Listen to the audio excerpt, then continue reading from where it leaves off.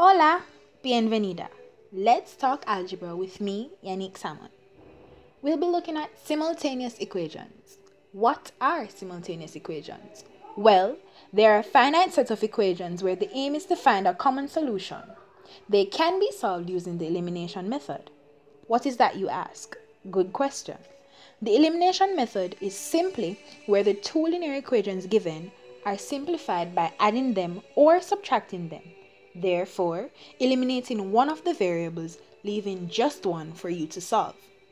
Remember, when eliminating variables, those variables must have the same coefficient. Well, that's all for today. Thanks for listening. Bye.